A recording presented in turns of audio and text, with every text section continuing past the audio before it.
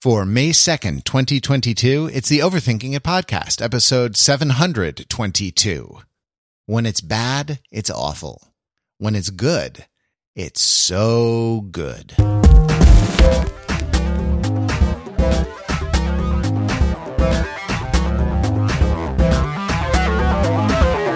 Hey, it's Overthinking It, where we subject the popular culture to a level of scrutiny it probably doesn't deserve. The Overthinkers are your smart, funny friends from the internet. We're never happier than when we are moving quickly from one place to another, when we are feeling the wind in our hair, as we just zoom, as we transport ourselves, our families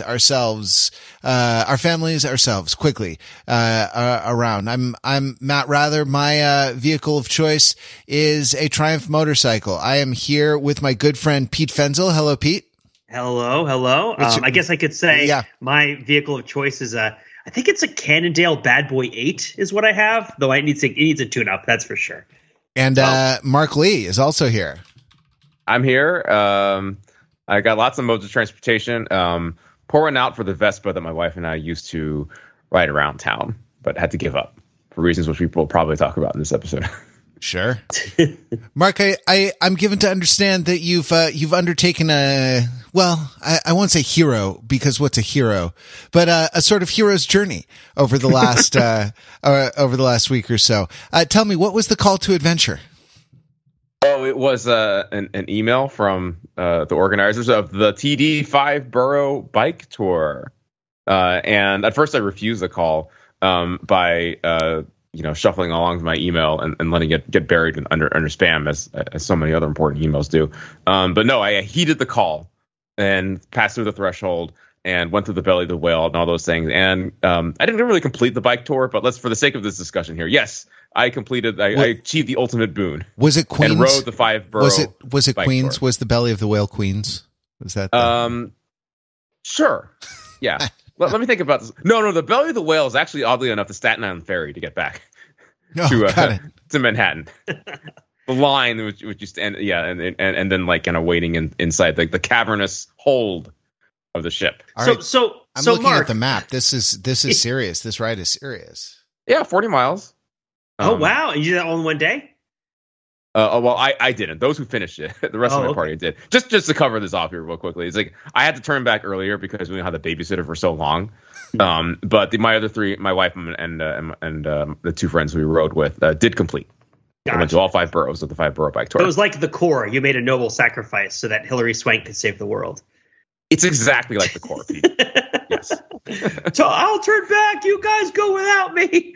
in a way, yes. But riding a bicycle is like drilling into the hot molten magma center of the earth. This looks fun. This looks fun, Mark. Did you enjoy it? I mean, I hate to ask such a mundane question. It is terrific fun. So just I got to paint the picture here for those who are not aware of the TD Bank 5 Borough Bike Tour, sponsored by TD Bank. No, TD Bank is not paying for us. They paid a lot of money to sponsor the bike tour. Okay, so the deal is that tens of thousands of people sign up for this bike ride. It's not a race, but they shut down many streets of Manhattan. I think like on an order of magnitude of the New York City Marathon. They're not like throngs of people that are cheering you along. In fact, you will get people who are kind of honking their horns and complaining that all the streets have been shut down. Put a pin in that. We might talk about that later. But yeah, it's a leisurely ride. It's meant for a wide variety of skill levels. There's no, like I said, it's not a race. You don't get a prize for finishing fast.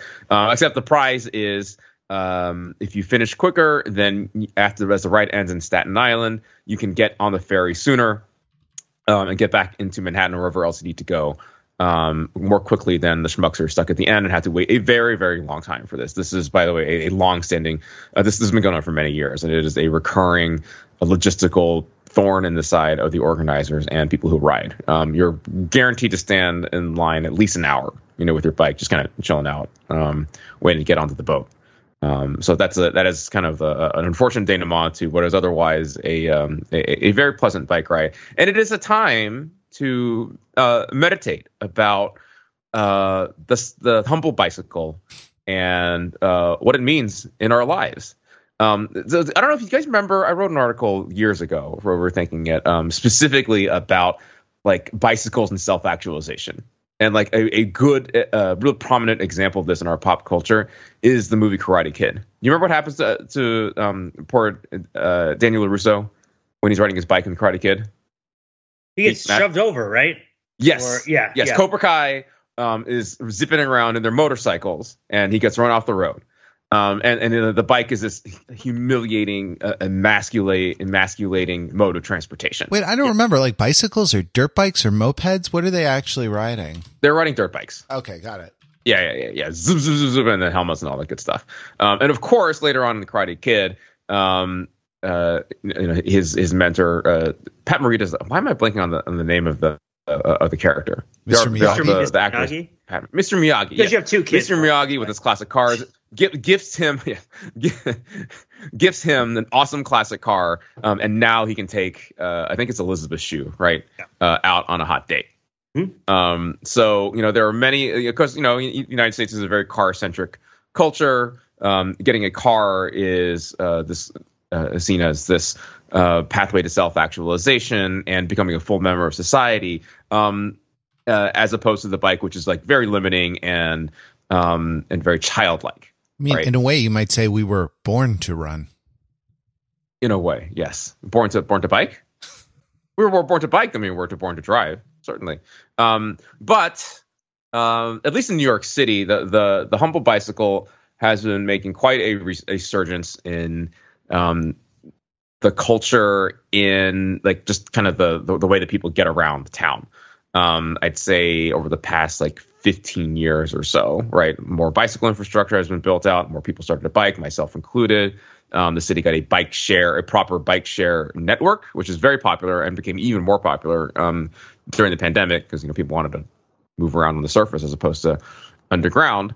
And it is also kind of exacerbated existing tension between cyclists and pedestrians and drivers and anyone else who shares and uses the road. And it doesn't, sometimes it kind of cuts cleanly across culture war axes, right? Like the more conservative car driver against the more urban cyclist, especially the quote unquote spandex crowd, right? Who cycles super fast and I don't know, drinks the latte and takes away parking spaces, but it cuts other ways as well too, right? You have the humble delivery worker who rides an electric bike and sometimes rides in the opposite direction and has and there's a kind of a accompanying overblown fear of them, and they get demonized and their bikes get confiscated by the cops, and there's all those sort of problems associated with that. But all that is to say that I got bikes on my mind, and bikes. There's so much to talk about bikes in pop culture and in the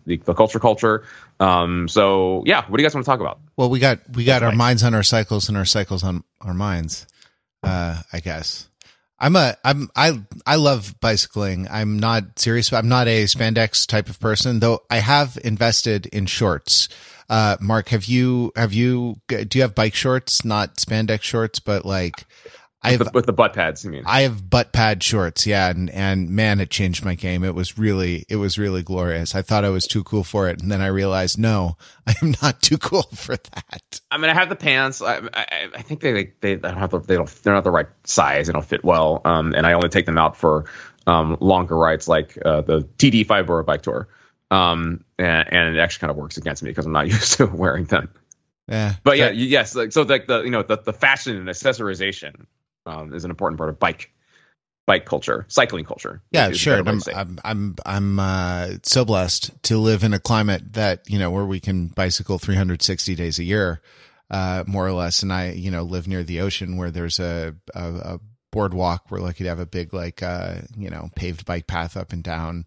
Oh, that's a true gem. But what about the rest of Los Angeles? They've been putting car choked Los Angeles. I mean, they've been it's not super popular, but they've been like putting in, they call them like safe streets or complete streets or something like that. There is that's a thing. Yeah. California Caltrans program to put bike lanes, protected bike lanes in. And they, and they, go in, and then the Chamber of Commerce and the business improvement districts and whatever, just raise unholy hell and try to recall city council members because they're just literally destroying the ability of a hardware store owner to make a living or something by giving up the equivalent of 3 parking spaces in order to put a bike lane down Venice Boulevard. Like it's ridiculous, but it's nice to have protected bike lanes. And I was employed pre-pandemic. I was employed for all of like 90 days before a giant layoff at the scooter company Bird, where I managed a consumer engineering team, and I loved going around on those little scooters as well. I feel like my hot take, Mark, is that 2 wheels is the right number of wheels. Are you saying 2 wheels good, 4 wheels bad? Well, yeah, it depends what you're trying to do. I guess I'm not going to like make a lot of trips to the hardware store to pick up, I don't know, bags of cement or something to like to concrete to pave to pave a driveway or something, but it's not going to fit on that. But I don't know, man. I've been eyeing those e-bikes with the big, the big, wooden baskets, not baskets, like more like crates. I don't know, that you can put like 2 kids in like 4 grocery bags in, and that's making a real statement. If you're trucking around kids and cargo in one of those things, that's it's that is basically driving around, tooling around town saying, I have declared war on cars. I'm an urban homesteader, Mark. There's no law out here in the Old West here on the bleeding edge. Which is a thing, by the way. There is a podcast literally called The War on Cars. It is tongue in cheek, but it is also, a mouthpiece of the bicycle lobby, like the corner of the transportation universe that is hardcore bike lobbyists, but bike advocates. I agree. Street safety advocates probably is a better way to say that. And like this, all like this, of course, like yes. this, yeah, sure. all of this hyperbole, of course, like does not serve anyone well. Creates sets, false trade-offs where they ought not exist. And I feel like Pete wants to get in here and say something. Do I really? I want to be anywhere near this conversation. Go ahead, Mark. I think you do. Yeah. I was about to say, I mean, as I'm sure we all agree, cars are bad and the enemy, and anyone who likes them is bad. Pete, do you want to weigh in here? Sure. I lived without a car for 15 years. It was generally good.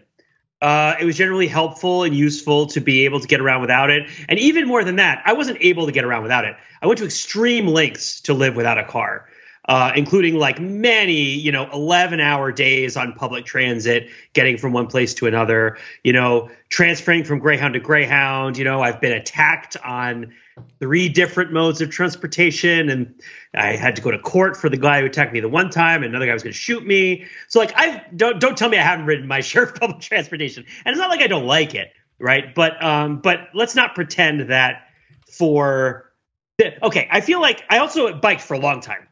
And I haven't biked a lot recently, and that's because I moved out of the sort of more. Well, it's also because I've been at home. I've been working from home for 2 years now. I haven't had anywhere to go, and so like I have my bike. It's like 4 feet in front of me right now, but I can't ride anywhere. But when I lived a little closer to the city, and also when I wasn't on lockdown, as it were, one way or the other, I rode my bike like. I had a 15-mile round trip commute, and I did that on my bike like 2 or 3 times a week for probably about 2 years.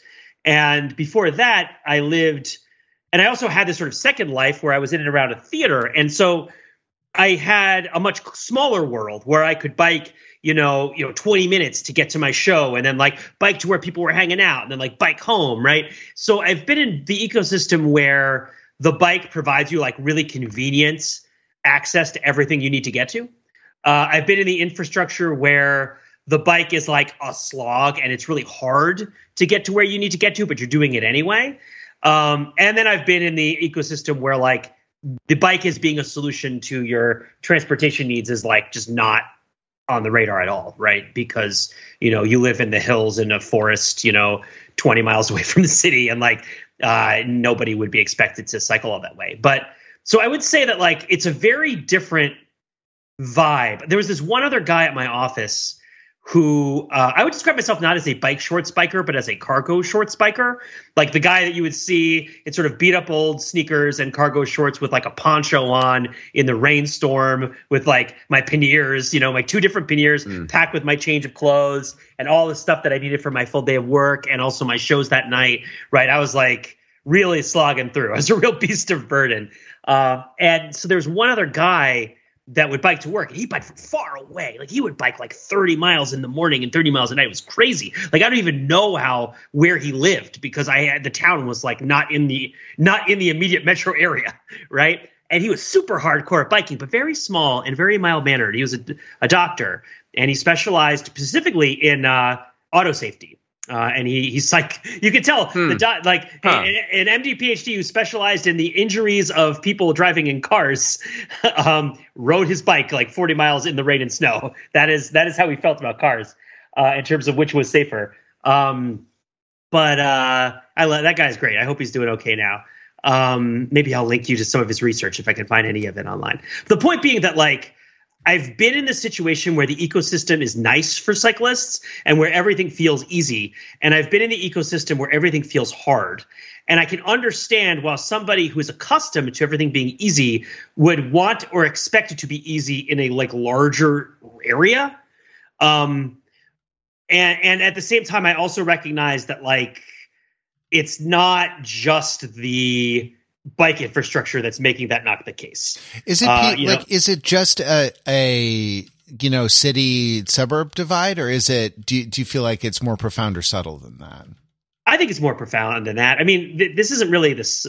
Okay. Mark is talking about New York City. You're talking about Los Angeles, right? These are like not typical urban environments for the United States, or just in general. Right. I would even say that Manhattan is not a typical. How many different cities in the world have anything like what Manhattan has with regards to just like wall to wall tall buildings? Right. It's not a lot that are just totally packed and totally on that grid. Right. It's a lot of cities are going to have places that look more dense or look less dense or have bigger buildings or have smaller buildings, windier streets, all sorts of crazy stuff. So the idea that New York is kind of, you're in any place in Manhattan and you can get to any other place in Manhattan, and you can get there on public transit really fast. You can bike there.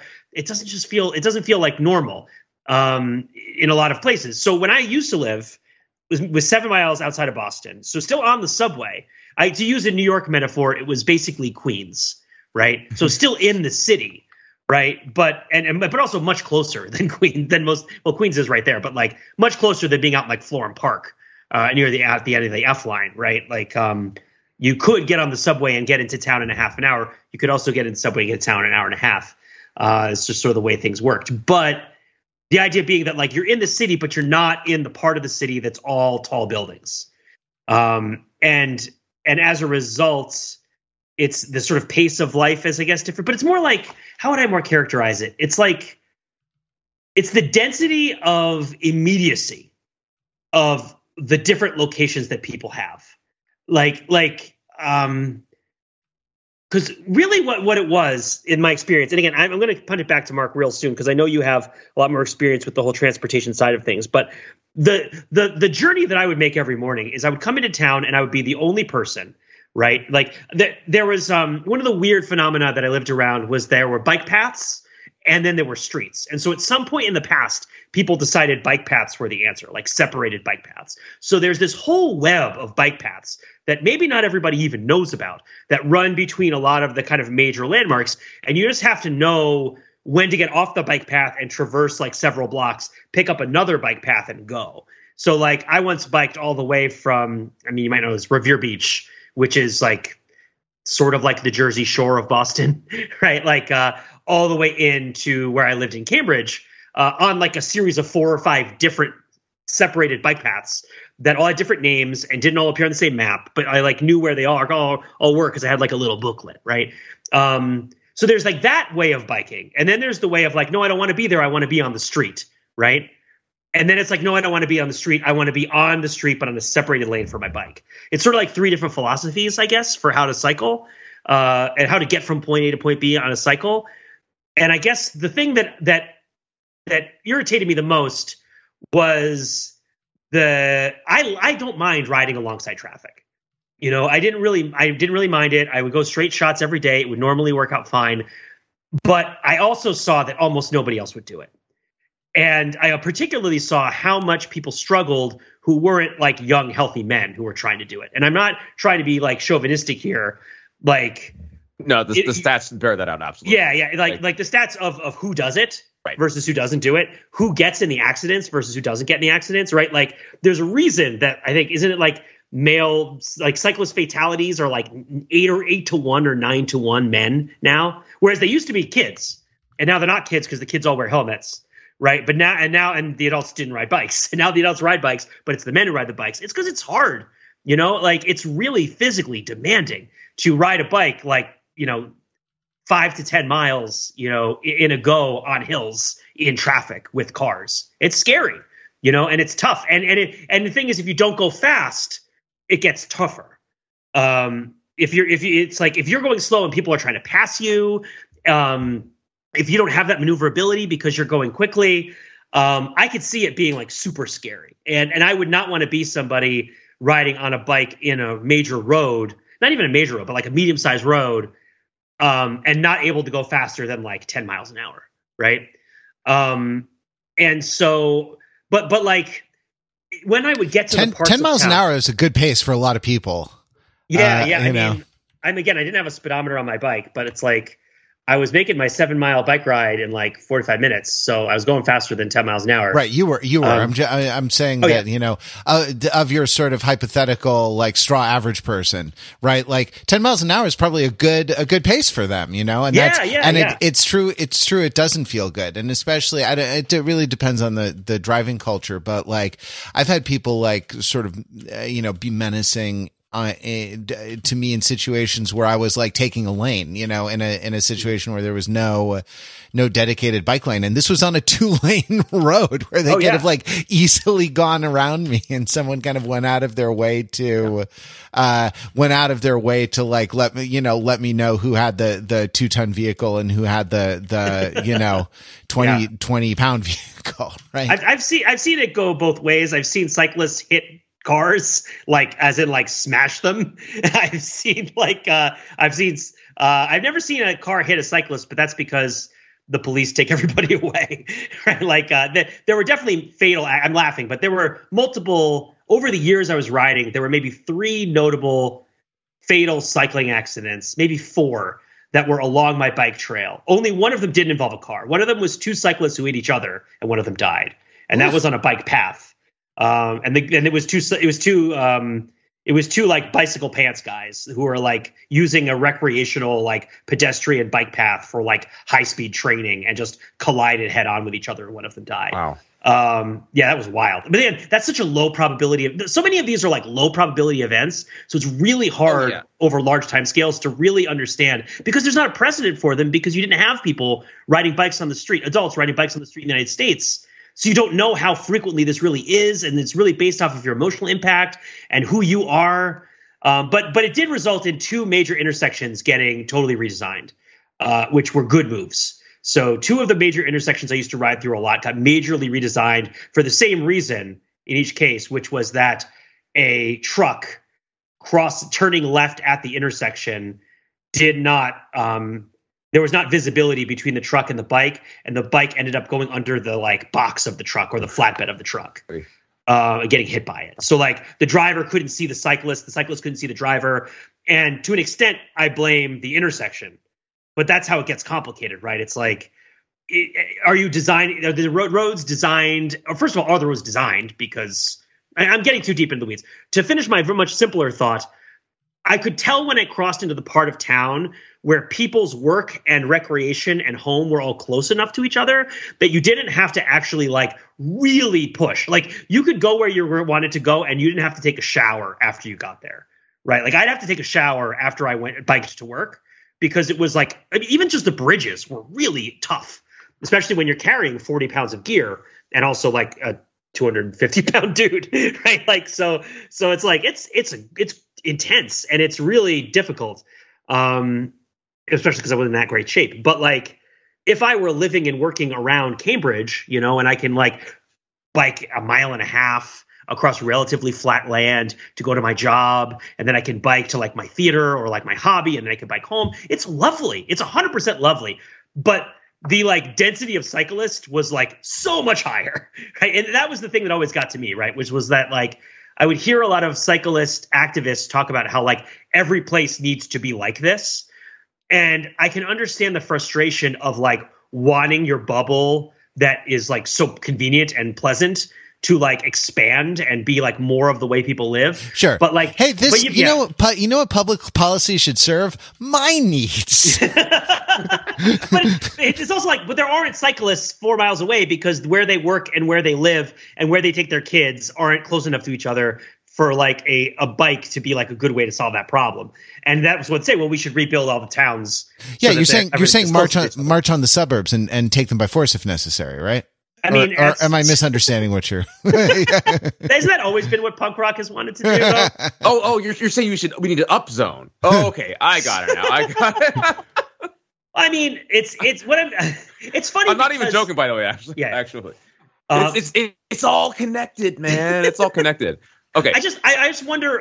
Sorry, I'll say the last thing is like I wonder how much of these ecosystems that have developed are like, for the good or the bad, a confluence of factors that were never planned, and thus like how everybody's certainty that planning them in a particular way on a large scale is going to like work, right? Because I see so many different topographies.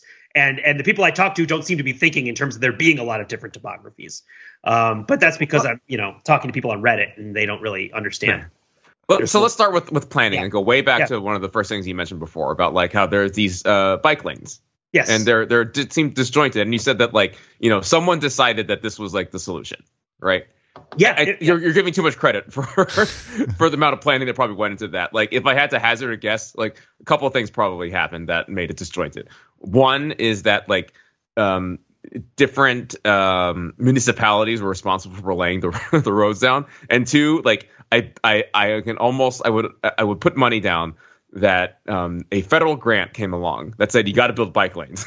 And so they're like, I don't know, I guess we'll put them over here, which is a real thing, by the way. You see bike lanes like in places that make absolutely no sense because somewhere in like, in a federal grant, requirements contract or something like that, it was like, X number of bike lanes must be built. And so it's just like, stick them over there. A lot of these bike trails I was riding on, it's very similar. I would say that like, the multi-town agreements that were necessary to administer and continue to be necessary to administer and care for these bike paths are extremely complicated, right? Like it's like 4 towns and the state, right? All have different rules and roles and they pay for different things.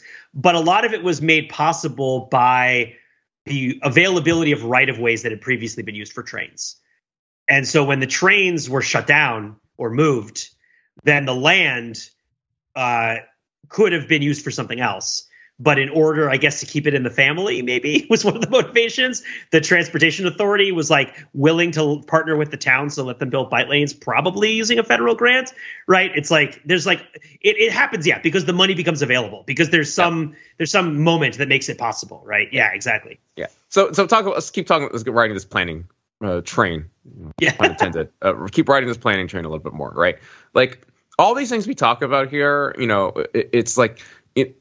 The first, if your first question coming in is like, well, like, how do we plan things so that it's better? Biking is more pleasant and we encourage more people to bike and we get that safety in numbers that blunts a lot of the issues that you were talking about there. And also just makes drivers more aware of cyclists and, makes them more accustomed to sharing the road with cyclists, all that kind of stuff. It's like, well, no, that's not really what we're trying to solve for here. And then it's like, how do we, what are we doing here? Like, how are we organizing our society and encouraging, healthier activities? Like, no, that's not what we're solving for here either. Well, maybe it's a little bit part of it. And the other, again, another question here of like, how are we planning moving people around that doesn't require cars and the associated carbon impact on that? It's like, no, that's not what we're planning for either. But it's like, or maybe it's a little bit of it. And then like that, I threw in upzoning there for a second because like that is just something that keeps coming up over and over again. And like, how American life is organized, right? Like, It's like, how are we, organizing our neighborhoods? How are we planning that out? Like,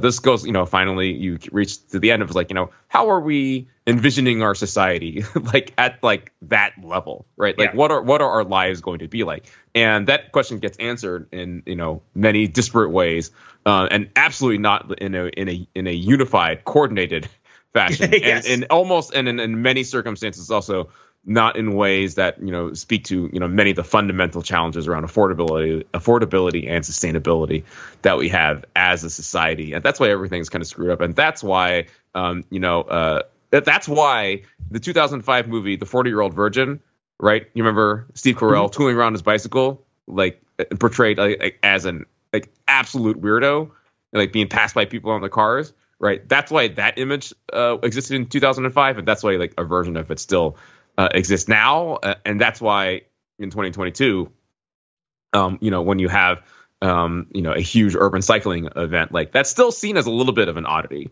right? And the same drivers who are like livid that they are inconvenienced in this way for this thing, like don't even think twice about the New York Marathon, and that they're similarly inconvenienced in terms of like trying to drive from point A to point B. So all of that, all those things.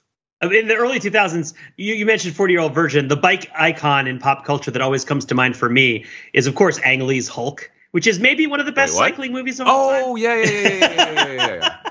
Eric Bana, right? Because Bruce Banner or David Banner or whatever commutes to work in Berkeley by bicycle, and there's like one shot of it of him like riding his bike up an extremely steep hill while he's wearing his helmet, right? And he looks so uncomfortable, and the one defining characteristic that's just utterly crystallized by this shot is just how ferocious the opposing pressures are in this man's life between his rage and his control over his rage and suppression of his rage, right? Just that the way that bike helmet is just sitting on top of that head like a catapult stone waiting to be hurled at whatever opposition this guy is finally going to unleash his id on when it finally cuts loose.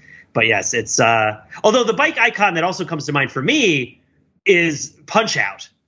Mike Tyson's Punch Out and Punch Out. Do you know what I'm talking about? No. Oh, yeah, isn't it? There's a cyclist in a boxing game. Isn't he training? Yeah, it's when he's training. It's in the training montage, right? And he's jogging and he's training and whatever. Yeah. Because again, there's a crisscross graph that exists, and it's the graph of U.S. cycling fatalities, and it's like. Back in like the 70s and 80s and whatnot, it was very high for children and almost non-existent for adults. And now it's very low for children and very high for adults, relatively speaking. And like, so when I go back to memories of bicycles, I think of it from the sort of childlike perspective of like your friend has a bicycle or you have a bicycle and it's so amazing that it goes so fast. But the thing that's happening in Punch Out is Little Mac is, you beat one of the circuits of boxers, and they show a little montage of Little Mac jogging with the Statue of Liberty in the background, and his coach is riding the bicycle behind him to keep up with it because he's so fast. Have you ever done the thing where you were with a friend who was cycling or on rollerblades or maybe I guess on a hoverboard these days, and you didn't have those things, and so you would hope that you could run hard and fast enough to keep up with them? That's like a very specific memory. I have not done that thing. A lot of my friends were hockey players growing up, and roller hockey players in particular in New Jersey in the 90s. And I was not much of a roller skater. I had rollerblades, but I was not good. And so often when they would go skating, I would like run behind them. And so that was the energy of the bicycle there, was it was sort of affording you a speed. But the bicycle was in relation to the pedestrian, which is a different, Matt, check, dichotomy, dialectic, cycling pedestrian versus cycling motorist. Oh, I'm going to need type across for 4. I'm going to need 2 liters of Oatneg stat. I'm sorry. You said cycling pedestrian versus cycling, and I thought there was a motor vehicle accident. No. Yes, no, and we're gonna have to talk about the insurance. We're just gonna talk about various sorts of auto liability right now. No, we're not going to talk about that. It's one of the few topics, but yeah, we're talking about cycling in relation to childhood and the speed that it affords you, and like so we absolutely have to at least briefly name check ET in this conversation. Oh yeah, right?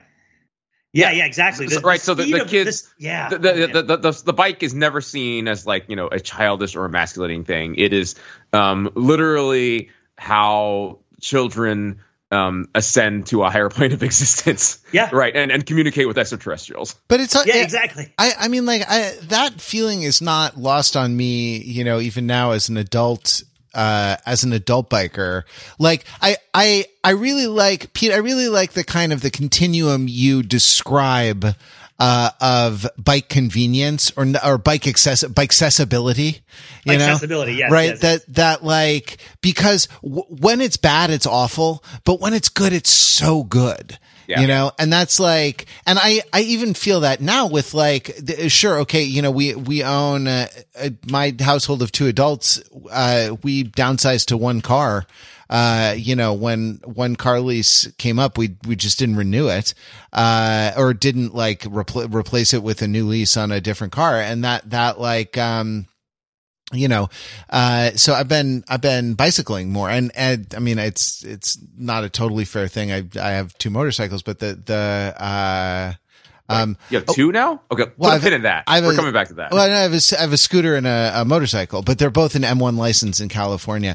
I got the scooter because I made plans to get the scooter when I lived in Connecticut, where you didn't have to get an M1 license, to ride something small or whatever the equivalent motorcycle was. And you had to get it here. So I ended up getting it and then, immediately got the Triumph from Overthinker Ben Adams. We kept it in the Overthinking It family. And that like, but so it's not like I have the ability to get anywhere. But to like haul groceries or something like that, don't really have the ability to do. And I love going places on the bike so much because the car, to a certain extent, all the infrastructure around the car feels like a real burden a lot of the time. It's not like, oh, car convenient because car seat comfortable and air conditioning, it's the 20 minutes sitting in Los Angeles traffic, or just the parking, I know someone who won't park, like who finds it stressful to pull into and out of parking spots. And this person who is sort of a distant relation, like, you gotta like get out. Has to get out and like that someone else has to pull the car into the parking spot. And that's like, I don't know. I was driving the other day after not driving for a while, and feeling really, really stressed, about driving. I was on the Interstate 10, or as we call it in Los Angeles, the 10. And, there were 2 like large trucks on either side of me or something. So I was sandwiched, Pete, between a Ford F-150 and a Chevy Silverado. And I couldn't, I was in this canyon, but not a cool, that's a GMC. Not exactly. Not a cool canyon like you'd see in a truck ad. A canyon.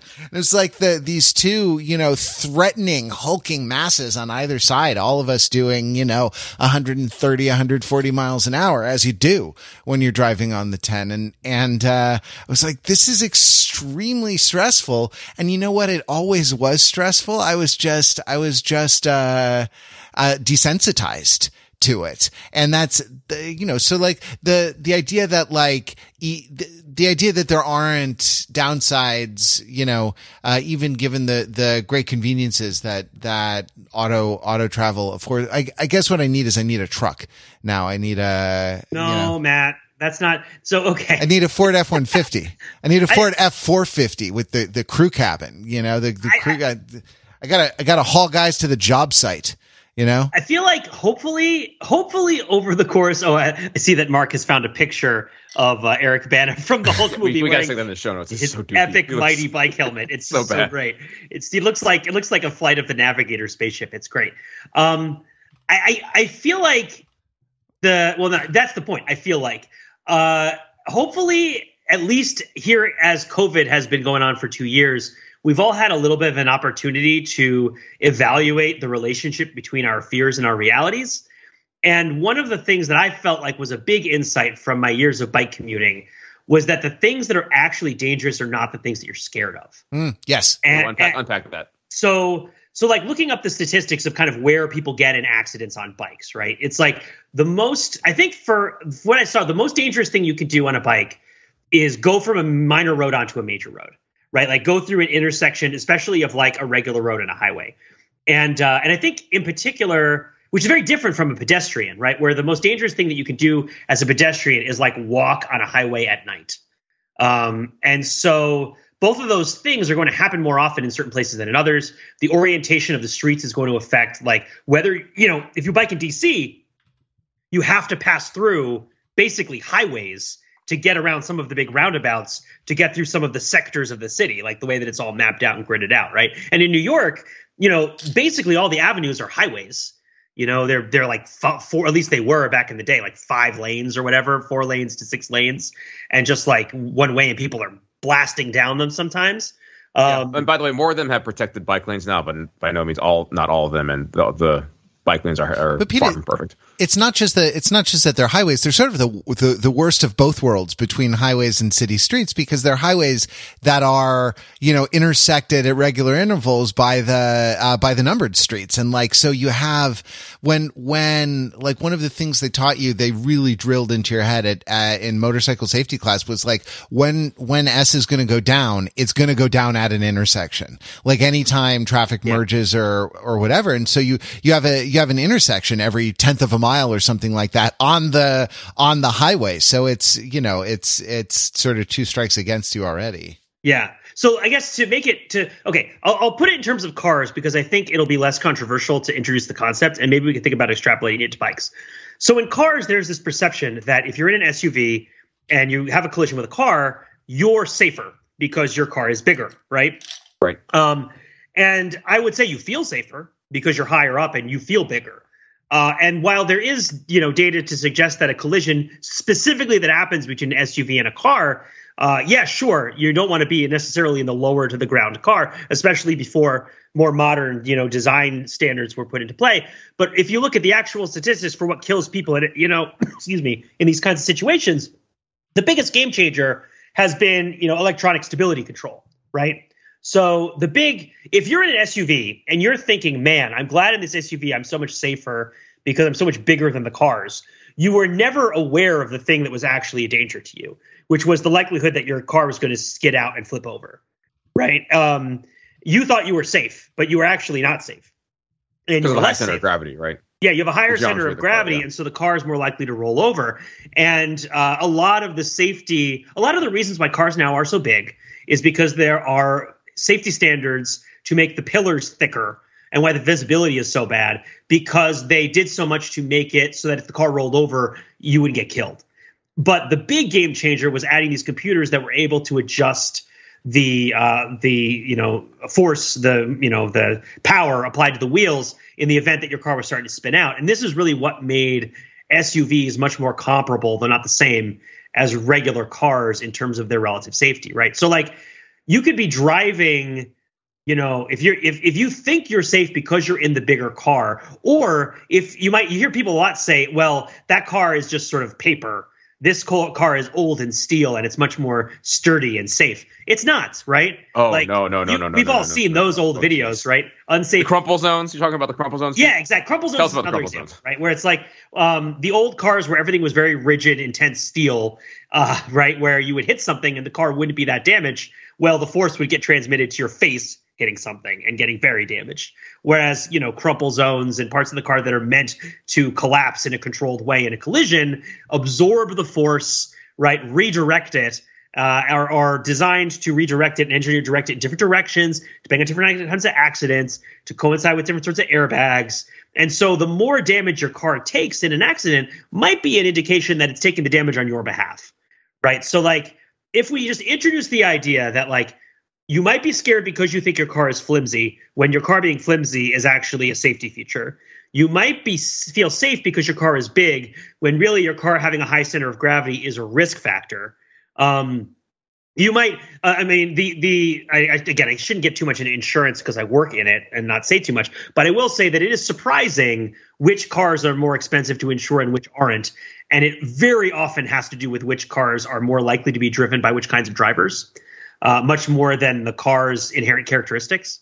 So, a Civic Si versus a regular Civic might have very different insurance rates because different people drive them, right? So, like that kind of thing. Does one of them drift? Yes. Get sick drift out of one of them. Well, let's say yes. One of them is the sportier one that comes with a manual transmission, and the other one is the kind that you take to your job at the defunct travel agency that closed like 10 years ago because they don't even make the sedans anymore. But that's what I mean. It's like once you introduce the idea of like, okay, I'm riding down a relatively small 2-lane, maybe 4-lane street in a straight line, and there's cars next to me. The thing that's intolerable to me as a cyclist is that I can't control whether the car kills me or not.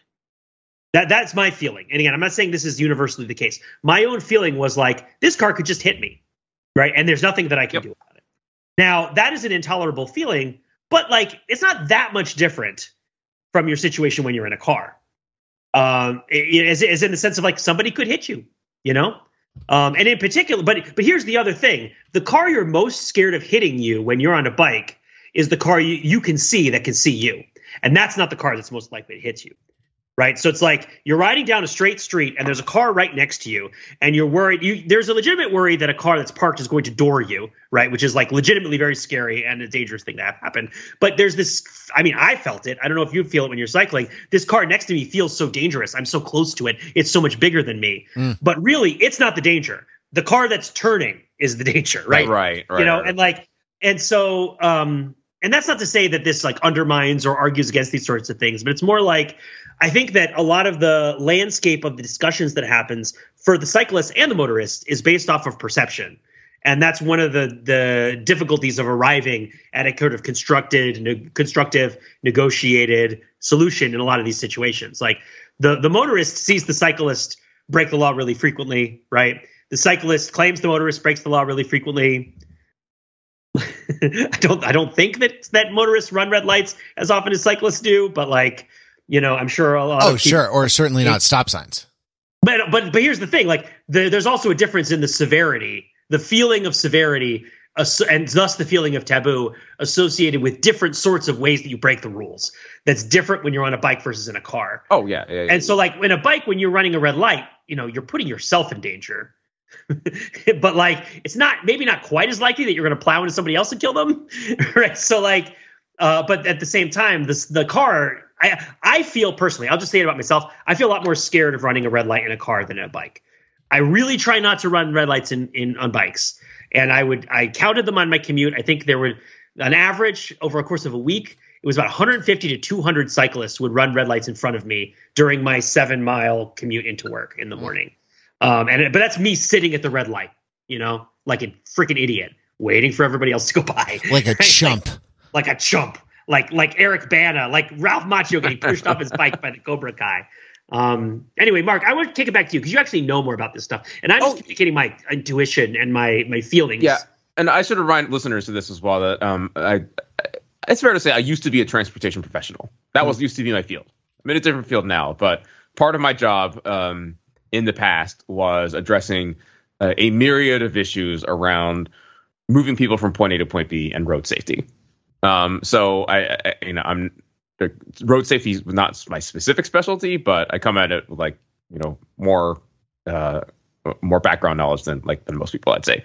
So one thing I want to address, because this is like the bike cast, and like the running of red lights. So this is a complicated thing here, right? So you address like the most important thing here, which like the severity of like a several 1,000-pound vehicle running a red light is orders of magnitude greater than a very small bicycle running a red light, right? The problem you have is that the norms and laws around red lights are, and especially in the United States, are really oriented primarily around cars. Sure. Right. And when a cyclist encounters this, they are on paper expected to obey laws that apply equally to cyclists and to bikes, but in a way that kind of when the cyclist is at the red light, can quickly observe that this doesn't make any sense and ought not apply to me, and therefore they go ahead through. The reason why the reason why they feel this way is because they have better visibility of traffic coming from different directions because they're smaller, because they can more nimbly get through. Now, I don't think that's why they feel that way. That is part of the reason why they know. I don't have to wear a mask because I naturally have really strong lungs and I'm totally healthy, right? Like maybe other people. That is all part, Pete. That is all part of it. But then you flex into the area away from laws and into norms.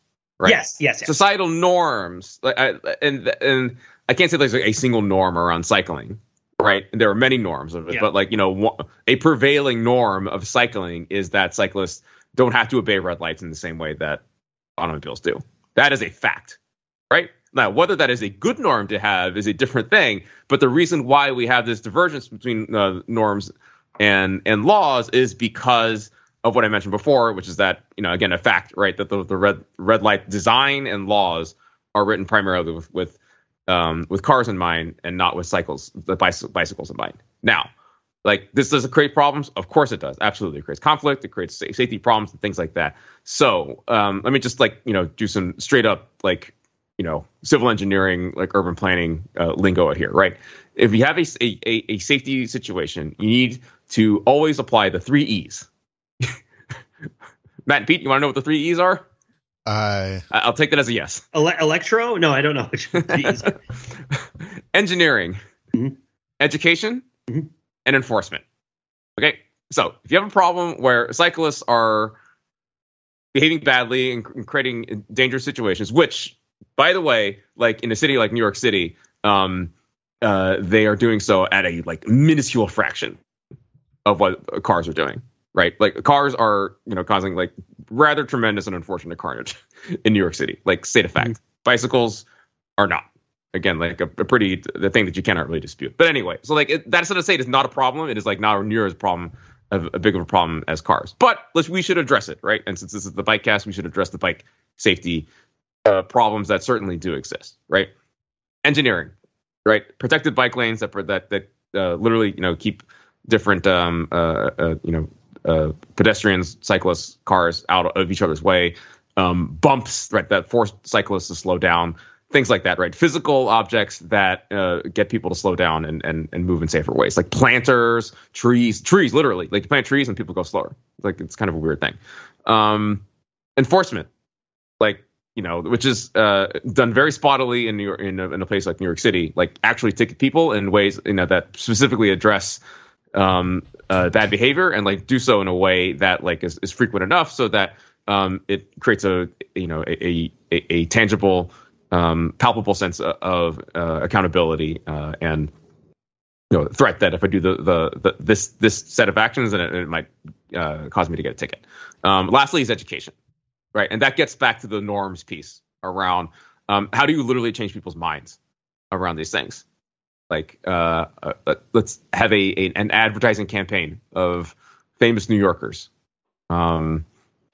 Spike Lee is always in these PSAs and show him reflecting behavior that that is desirable to produce more safe outcomes. So that's how you would address this particular conundrum. Pete, does that satisfy? Well, no, I think it's really interesting, and I appreciate you sharing your expertise. I have a different theory of mind that might explain similar behavior, and there's a question at the end of it that I think might be interesting. So I'll just throw a little bit of an alternate view here, right? Sure.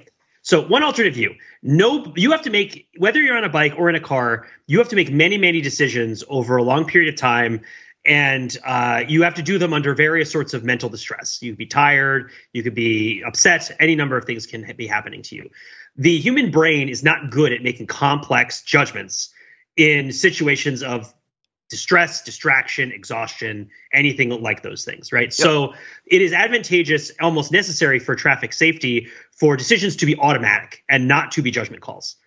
Judgment calls in general in traffic safety, I would suggest, are bad because people aren't good at making complicated decisions many times over long periods of time during all these different conditions.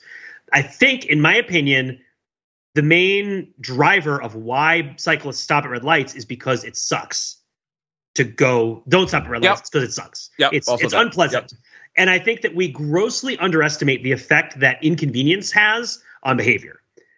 Even like slight pains, right, create operant conditioning loops that shape our behavior. I mean, I'm not just joking when I'm talking about masks, right? Like, I think people really underestimated how human beings work with regards to tolerating minor discomfort.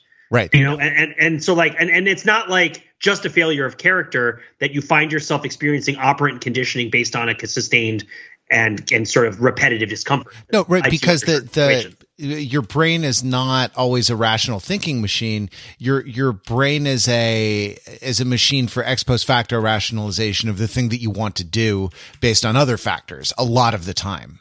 Right. And so like, in order to maximize the safety of intersections for cars, we condition people from an extremely young age to stop at red and go on green. And we boil it down to the simplest possible decision that you can make. And for a driver of a car, this is a trivially, especially in automatic, this is a trivially easy thing to do, right? Like, yeah, the yellow light gives you a tough decision and like you might have to slam on the brakes every once in a while. But most of the time, there is multiple big bright lights telling you exactly what you need to do. For a cyclist, the lights are acting against various other inputs that you're getting while you're driving. It's a more complicated decision. It's a more, there's a bigger disincentive to do it. And so you arrive at a situation where you have a different predominant behavior that's based off of different incentives. And so here's what I get to is that norms, right? That like, are the norms, there are of course the norms that are, kind of spoken about and kind of, shared as the ideal of how you're supposed to behave in society, right? That's sort of one kind of norming. But then there's the other kind of norming where you look around at what the other people around you are doing, and that tells you kind of what an underlying norm might be.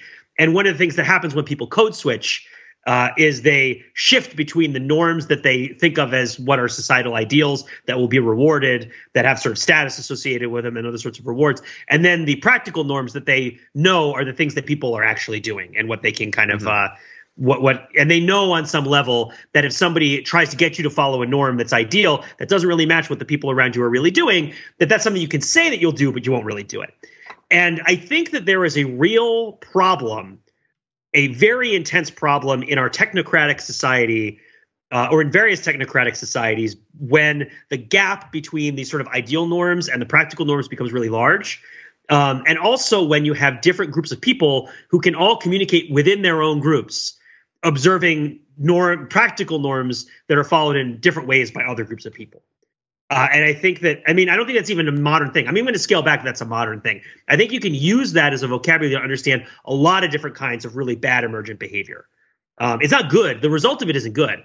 But it's like, well, everybody here does this and everybody there does that. And those people are bad. And that reinforces my pre-existing notion that they're different from me. Right. And so that's going to help break down the notion that the two groups of people are one group of people or have a shared interest or ought to like be expected to make sacrifices in each other's interest.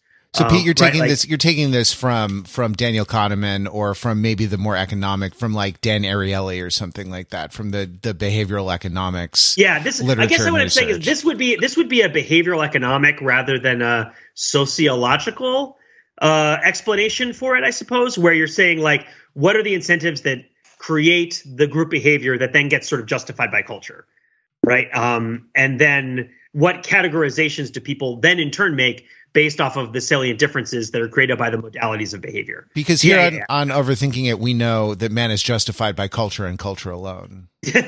Are you not a man of culture? It all comes around to the same thing, Mark, which is I agree with you like on like 99% of what you're saying. Totally. I'm just using a different way of getting around to it. But what I'm trying to suggest is that like the animosity that it builds, that the difference in norms builds between these like two groups of people is not like a trivial thing and is not like a matter of education. Oh yeah, no, I didn't mean to try to sound like no, I don't think you were saying like that with the overly technocratic kind of easy 3E everybody breakdown wishes, there. Yeah, but exactly. So, but of course, you as a public servant, there's limitations on how much you can change the minds of other people, right? But it's like, yep, man, it's a really thorny issue because if you can't, in a lot of situations, you don't want people to be on the same page because you're a partisan. Like I don't want to just make all sorts of. want to split the difference because that's not what my goal is. Right. Got it. So we're back to demonizing bike activists now. That's the. Well, I don't want to demonize. I'll demonize the car activists. Right. It's like, it would not be a good solution for cars to be like, okay, well, I'll just go halfway into the intersection every time. Right. Like the bike gets to go through all the time. I get it. I get that we're different, but like, I'm just going to go half the time, or like, I'm just going to drive halfway in. Right. And it's like, and what are they going to say about me? Right. Like the cars. Which, by the way, like there are plenty of drivers again in New York City that do totally. Oh, yeah, totally. To take the cyclists out of the equation, there is another norm problem with regards to like how you behave in intersections, just period. Right. Because the whole red, green, yellow program doesn't actually work like 100% of the time, or even like in all scenarios, in all like the six. Mark, is there a listed number of scenarios that happen at a red light, green light intersection that is like? It might actually. No, I don't think there is. It's probably like infinite in its complexity, right? But like automated cars are having a real problem with it, right? Because the decisions that happen are really complicated, and of course, as we mentioned, and often involve eye contact between pedestrian and driver, which if you have a driverless car is impossible. Right. And if you're pedaling really hard on a bike, that's true. Driverless cars can't make eye contact with pedestrians to note whose turn it is to go. You can't give the little wave. You can't program into the automated Jeep that it's supposed to wave at other automated Jeeps. I mean, I'm sure some technocrat is trying to program that in. Yeah, I mean, one would think that, but it would only be like a digital display face. Yeah, like you have to buy a Internet of Things dongle that like uses an NFT to signal to another dongle that like you are going to turn left. Oh, you might be joking that, but like that is like one of those kind of galaxy brain ideas that has been proposed by quote unquote futurists. But like, oh yeah, you just get the pedestrian transponder so that the self-driving cars know where they are. That sounds like a good idea. Oh, that's great. Yeah, it's called Safety Pal. SAF-T. Well, what I'm thinking is like, what would if I were just blue skying ideas is like, well, what would a communication system that worked between cyclists and motorists look like, where they could actually like signal to each other in a mutually agreeable way, like what they were going to do. That seems like it would be very hard to come up with because that's the other thing about a bike is that you can't look behind you. Like you can't look in your mirror and wave. You can't like flash your lights. Like your field of view is pretty narrow. Most cyclists can't do hand signals. They either don't know them or don't want to do them or can't hold themselves up on their bike with only one hand. I guess I never see them.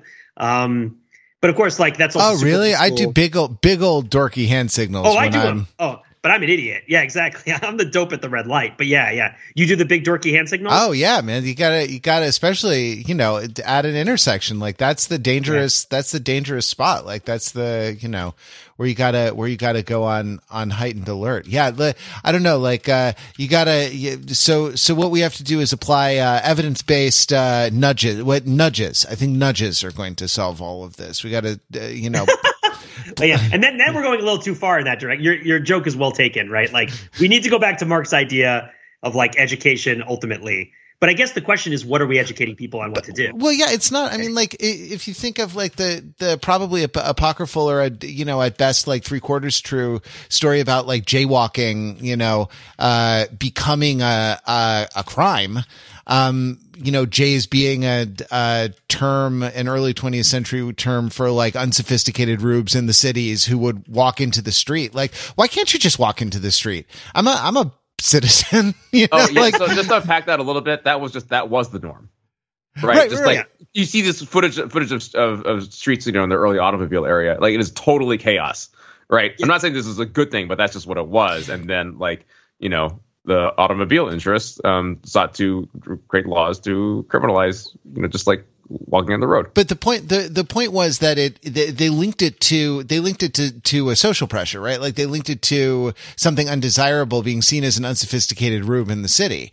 And that's like, that's what was successful, right? Like it wasn't an education program per se. It was an education program, but it wasn't, one with textbooks or tests or curriculum or anything like that. Like, you just make people feel bad enough times for doing the bad behavior, and the bad behavior will disappear, it is. I mean, it is. I just think, but I don't know. I think there is a limit to that kind of thinking, because that would be like only one E. What we're talking about is like a sort of thinking that is like, okay, only the engineering E matters. You have to make it, you have to make the right thing. The only solution to a lot of these problems is to make the right thing the easy thing. And, and that every other effort is sort of doomed to fail. I don't know. There would be, I think, a lot fewer people paying their taxes if that were actually the case. But the wisdom is not lost on me that, like, I mean, more people would pay their taxes if it were easier to do, probably. Sure. But anyway, sorry, continue. Do you I mean, I don't know. I feel like they're going to come and put you. I feel like there is a deterrence kind of effect. More people would pay their taxes more accurately, I suppose, if it were. Oh yeah, I guess when I say pay, more people would file their taxes if it were easier to do. Yeah. People pay their taxes because they're withholding from their paychecks before they get them. Right. Yeah. Sorry. That makes it very easy to do the right thing. It's really an opt out rather than an opt in, which is really, it's a nudge. Yeah, absolutely. What you got to do is you got to make the default check on the form yes instead of no. It worked for organ donors, and it will work with, are you going to stop at red lights all the time? Check yes or no. You just say yes. Make the default yes. It'll solve all the problems around social behavior. Indiana Jones Last Crusade style blades that shoot up from the floor at the red light and cuts any cyclists in half and their bikes. So, Mark, thank you for coming to my TED Talk. Mark, here's a question I have for you. Here's a question. What up to and including the most draconic of measures possible, how can a cyclist make a left turn? Like, what can we do to intersections to make it easier or more possible for cyclists to make left turns? Because as a cyclist, I found left turns just to be an absolute nightmare. And I would actually plan my route to have as few of them as possible, especially on multi-lane roads. That's actually pretty tough. So then we'll take one of the E's, at least in like the busy avenue bike lane that I described before. Like, the protected bike lane is all the way to the left already. So at least you don't. So you want your bike lane on the left, not on the right. You want your bike lane on the left. You still have the problem. Or?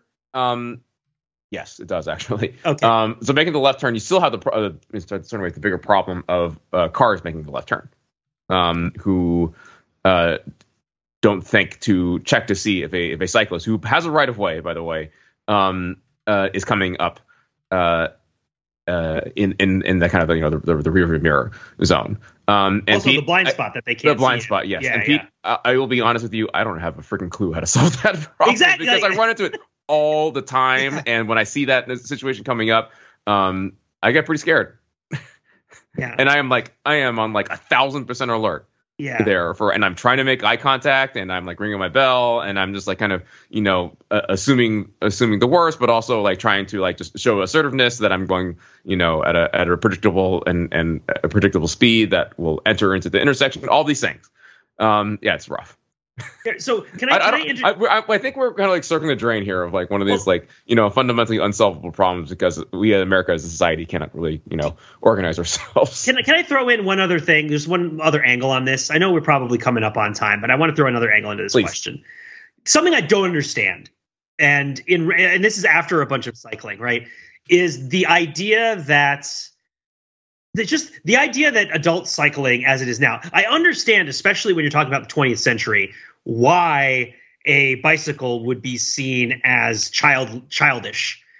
Because especially starting in the 1920s, there was really meaningful social change that was made possible by the relative independence of children from adults by being able to travel farther away from them over the course of a night, right? Like the idea that the modern reality of dating is a result of the automobile is something that I tend to seem like has a bit of credibility to it. And that's not to just lionize the automobile as a good thing, because a lot of that is bad, right? It's like maybe it's not a great idea that all the teenagers should just go off by themselves to some other town together and just do whatever they want with no like accountability or no oversight, right? And then like come back that night, and will it be fine? Maybe, I don't know. Maybe it's probably good that distance is a barrier to where people go. Maybe people of different ages should live together.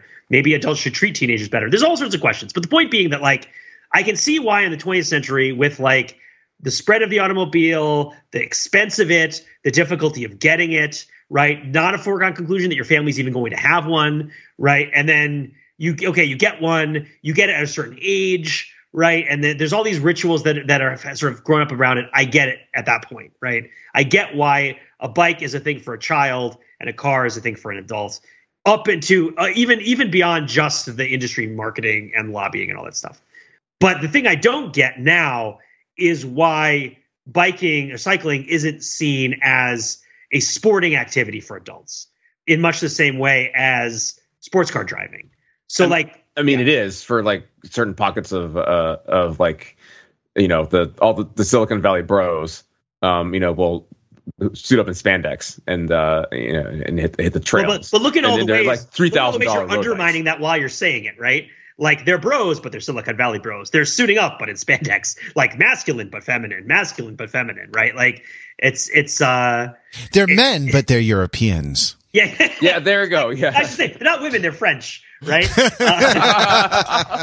And again, this is of course, obviously, this is a gender binary. This is not necessarily the way you want to look at things. But what I'm really saying is when I got into cars, because that's something I haven't really talked about, is like getting into cars, which I only did when I decided I needed to get a car because I was spending hundreds of dollars a month on travel, between myself and extended family members, and trips were taking, like 11, 12 hours. And it was just for something that would be a 3-hour drive, and I just couldn't do it anymore. And now that I have a kid and I live where I live, I need one. But that all notwithstanding, I got into cars and I realized that it's a big deal in cars to feel connected to the road, because so many cars now are so isolated from the feeling of the road. It's a thing that car enthusiasts talk about a lot. So the idea that a modern day car has so much suspension and technology and the sort of design and engineering is so geared towards achieving a variety of different goals that are kind of obtuse to the person driving the car, opaque to the person driving the car, that there's a desire for a car that feels like driving. And you know what feels a lot like driving is a bike. Yeah. Right. Yes. Like, and I would like a motorcycle too. Right. Like, so like the motorcycle to me feels like you're taking the bike and you're adding a motor, and like, am I crazy? But the idea is you're adding the ability to do things in that sort of medium or longer range, especially when you're thinking about like the Honda Super Cub and the sort of affordable, reliable, cheaper motorcycles that really transformed mobility in the developing world and in Japan in a way that it didn't really in the United States.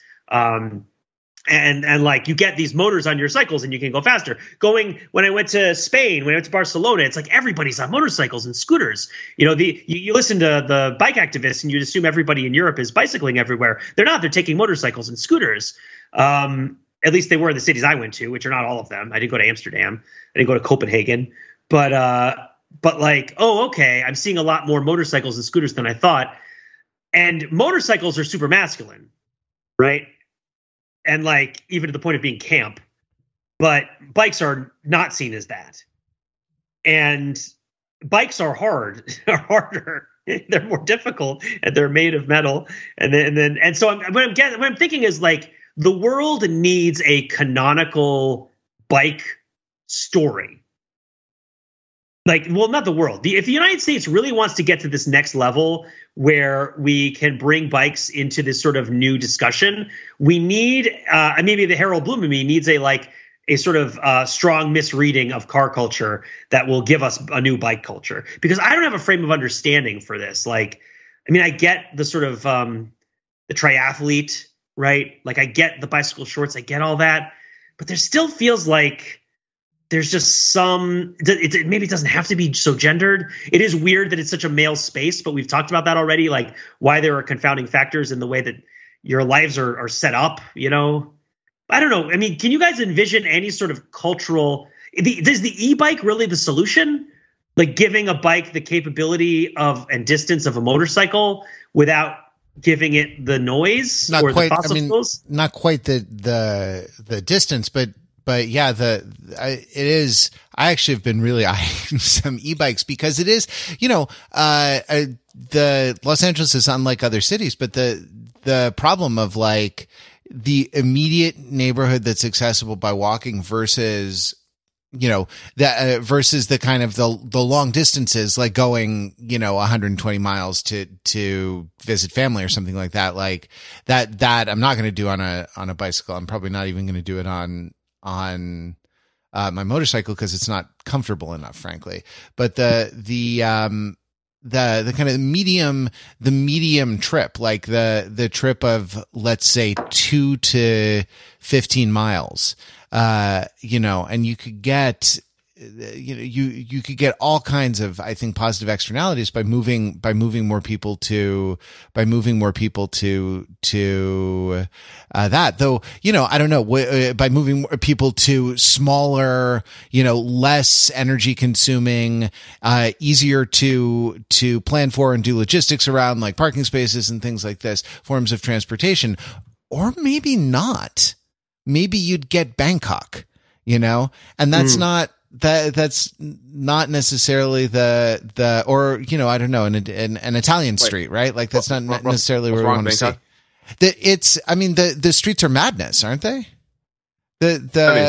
I think of it it's Italy, people going around traffic circles and you're going to be in 20 revolutions of this circle because you can't manage to merge over to get out. I mean, maybe that's my chauvinistic view as an American looking at Europe and at Asia. Maybe I would understand the beautiful poetry of it. But when I think of cultures that are like majority scooter or majority small motorcycle, I don't think of, super orderly traffic, though, I could be totally wrong. I think it goes back to norms. I think you get used to it. So I spent a lot of time in Taiwan, which is one of those, Taipei, which is one of those cities that has just totally buzzing with scooters, and it's kind of intimidating and chaotic at first, but then you get used to it. You get used to it. So here's my idea. This is how we fix all of it. This will bridge the divide, right, between the motorists and the cyclists. At every intersection with a red light, right, where you've determined that it's relatively okay if the cyclists who come to that red light, if there's nothing obviously coming, like there's no weird blind corner or 5-way intersection or crazy turn or highway off-ramp or anything, it would be generally okay for the cyclist to take like an Idaho stop and keep going. What you do is you put a ramp there, and the cyclist does a boss trick off the ramp. And then like the cars guy, they'll be like, yeah, and they'll be like thumbs up, right? And everybody can high five, and like then they can all take their shirts off and play volleyball and just be men together, and then we can all feel, wait, what was I talking about? What's going on?